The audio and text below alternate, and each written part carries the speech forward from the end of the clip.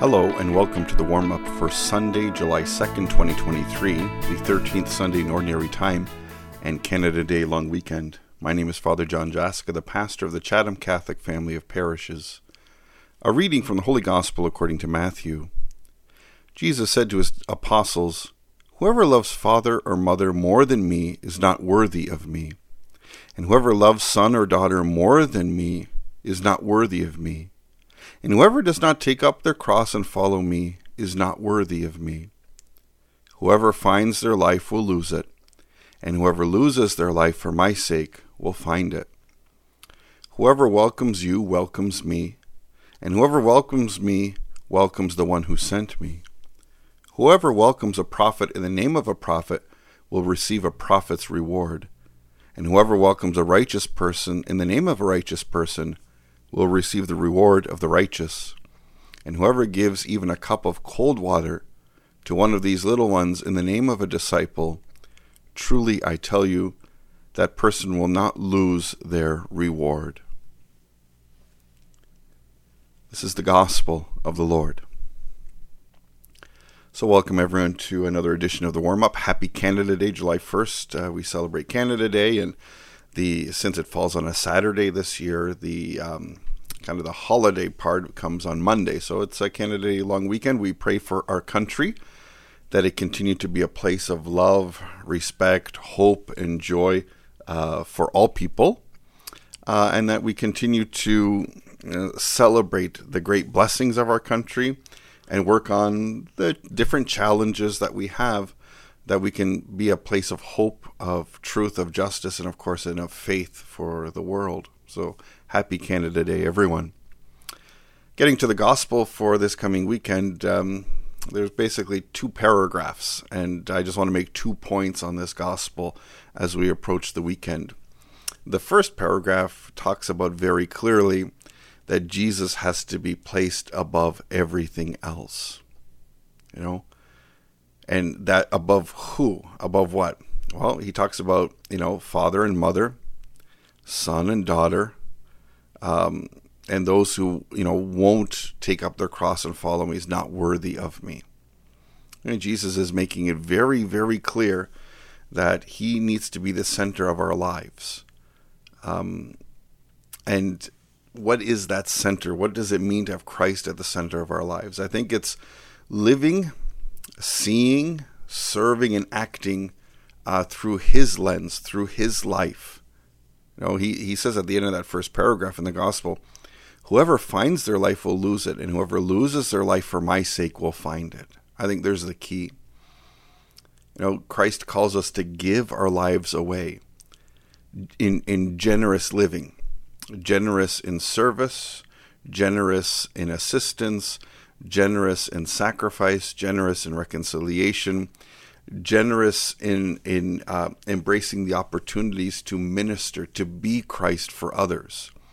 And that's above family ties, that's above our work, because sometimes we can view our faith as an addition, something that maybe is a luxury, that if I make time, I can take time to pray, I can go to Mass, I can kind of do those things. Or we try to manipulate faith. Well, we bargain with God, if I do this, you'll do this for me. And we kind of try to bend and shape faith for our own benefit. And yet Jesus is reminding the apostles and all of us is that if we value Christ, he has to be at the heart. He has to be at the center. He has to be at the core. And to do that, we give our lives away.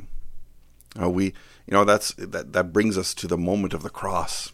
Just this past last week, I gave a little presentation to the leaders of the local Catholic school board. They're kind of doing their day and a half of planning, and so I was invited out to kind of conclude their days of working and planning for the next year.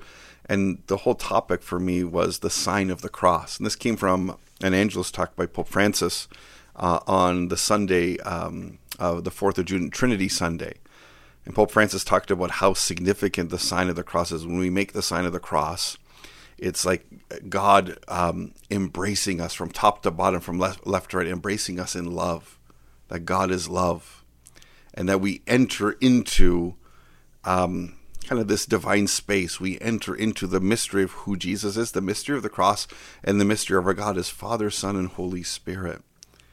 One of the challenges of humanity is that we think we try to squeeze Jesus into our lives. And yet the life of a disciple, the life of a Christian, is to place Jesus at the first, move things out of the way to place Jesus first, and then everything else fits in around it. It's hard to do. It's a humbling experience, humbling way to live, but it's the richest way we live. And what's the result of that? I see that in the second paragraph of the gospel today. Jesus talking about hospitality, being welcoming, being open, being inviting. And there are rewards for this. So there are rewards in following the Lord. Of course, the kingdom of heaven, but there are rich rewards of grace when we take up our cross to follow the Lord, when we're willing to sacrifice, when we're willing to serve, when we're willing to not go our own way, but go God's way. And that's going to be in our generosity to others. Whoever welcomes you welcomes me, and whoever welcomes me welcomes the one who sent me. If you're going to be welcoming, hospitable, loving, encountering people, you're going to receive a reward. And that reward is in doing good. There's these immediate graces, immediate rewards, and of course, the long-term effects of placing our time, our effort, and our energy to even access the kingdom of heaven here and now. The way we serve, the way we sacrifice, the way we love, and then giving that experience and opportunity to those around us. And that's what I see our parish community is called to do. Forming disciples who place Christ first above everything else. Making room, getting rid of sin, making space to place Christ at the center, and see how that deliberate act of love and devotion and reverence, how that can change our lives.